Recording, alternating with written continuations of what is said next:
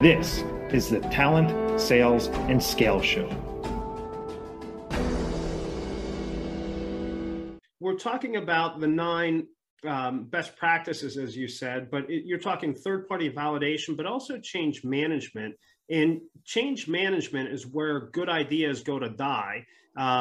That's the cemetery of ROI for projects. So uncover that a little bit more. Let's tease that out to where we can get a roadmap on tying that into this. Yeah, so if you think about it, what you just said is incredibly powerful, and I've never framed it or thought about it that way. So every executive listening knows what you just said is true, and they've seen their best ideas die. And they've seen other good ideas that they realized later or somebody else took to market and had massive success with it. Well, the science of change, behavioral science, points to how a specific pattern of the way all human beings change.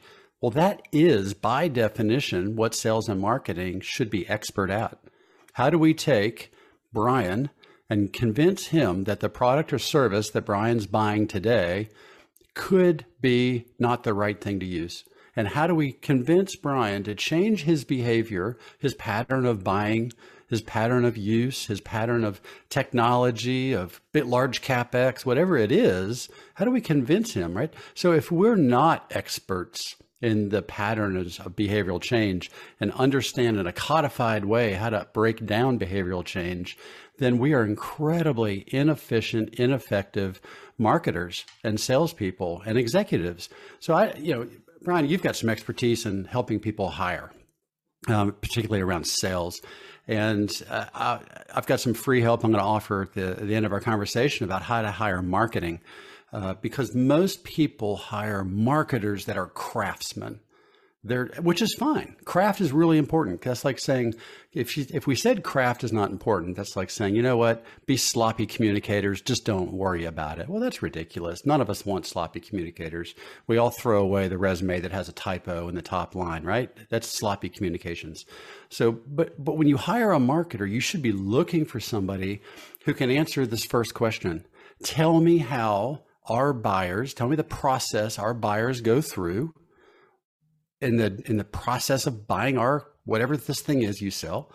Tell me what all buyers go through, the stages, which we would call a pipeline report in sales and marketing. But if your marketer can't say, well, here's the steps everybody goes through, and here's the needs, and this is the key, this is where the 9 best practices come in. The needs of the buyer are different at every step. So most craft marketers are really great at creating awareness. Like, hey, this thing exists, right? That's not the big problem. A lot of marketers in today's world are good at saying, hey, somebody comes to your website, now let's get them to convert, right? We got a lead. Okay, that's boring to me. Like, that's not where the money's made. That's not where revenue growth comes from. Revenue growth comes from understanding what happens next. And 6 of the best practices work after you have the lead, and they require sales and marketing to be coordinated. If you're hiring a marketing leader that can't understand there's different needs of the buyer at different steps of the journey, you're hiring the wrong marketing leadership. If you're hiring an agency that can't do this, you're hiring the wrong marketing leadership.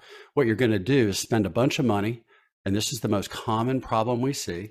Most money is spent way too soon in the buyer's journey. We spend all of our money on advertising, the trade show, the website, lead conversion technology to do all that stuff. And now we're middle of the funnel. Sales doesn't have support, and it fails. All that money you just spent in the wrong place. It's not all in the wrong place. We never say, hey, get rid of the front of the pipeline, the support there. We just say, pull some of it back, reserve some of it. Because what if you closed the deals? You already know the leads. You already know the people who you want to sell to. Yeah, save some money and time. Let me stop you here and let me start that. I can't, Brian. I'm like a freight train. I'm excited. Yeah, that's it. Right. So let's get let's hit. Let's lay out in bullet point format, as bullet point as you can, please. The 9 best practices, and then I want to dive down a little bit more deeply into those and tease out a couple of these key pieces, because you're talking about change management, and it seems like your foundation is in and around change management. So I always, my audience is probably sick of me saying this, but here it goes again. I always look at sales. You can leadership, management, teaching, all of that requires a change in behavior, right? Because how do you know learning has happened? It's whenever a change in behavior occurs. And that's what we're asking people to do. The biggest competitor out there is status quo. And so my understanding, and this is where I'm asking you on this, Sean, my understanding, and I don't know where the statistic comes from, so it might be made up like so many others, but my understanding is that 75% of all projects die, they fail. I don't know if that stat is true. You seem to know this, but have you heard that before? Is that right? Yeah, I would say it's 80%. But Okay. I mean, who cares if I'm right or you're wrong? Who cares? There's a body of data that says that's true, and it's very interesting. So I'm going to focus my comments on sales and marketing because that's my expertise. Now, it is true in anything, whether it's the adoption of how many people have had a new CRM put in and sales doesn't use it, right? I mean, that's a new behavior, and one thing that's really critical. And a look at this pipeline point of view is understanding. I mentioned the agencies that are good at getting traffic to a website and converting a lead.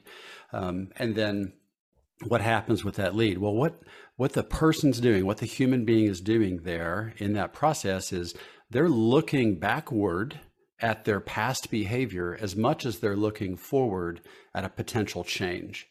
And if we as sales and marketing people don't understand that in the process of change, all of our buyers are considering the status quo, we would call it, the science would point to that as looking backward.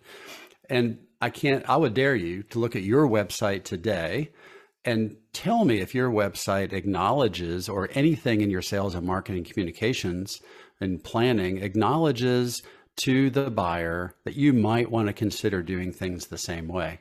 Because that's not what we're focused on. But we've got to, I call it centricity. We've got to be focused on what the buyer's thinking about. They're the one going through the change, not us. We've got a preconceived outcome, which is our product and service, because we've worked hard, we've built this up, it's a good tool. But they don't have that. So one of their consideration sets is looking backward. If you don't have a plan, and this is that marketing leadership that should be saying this to you.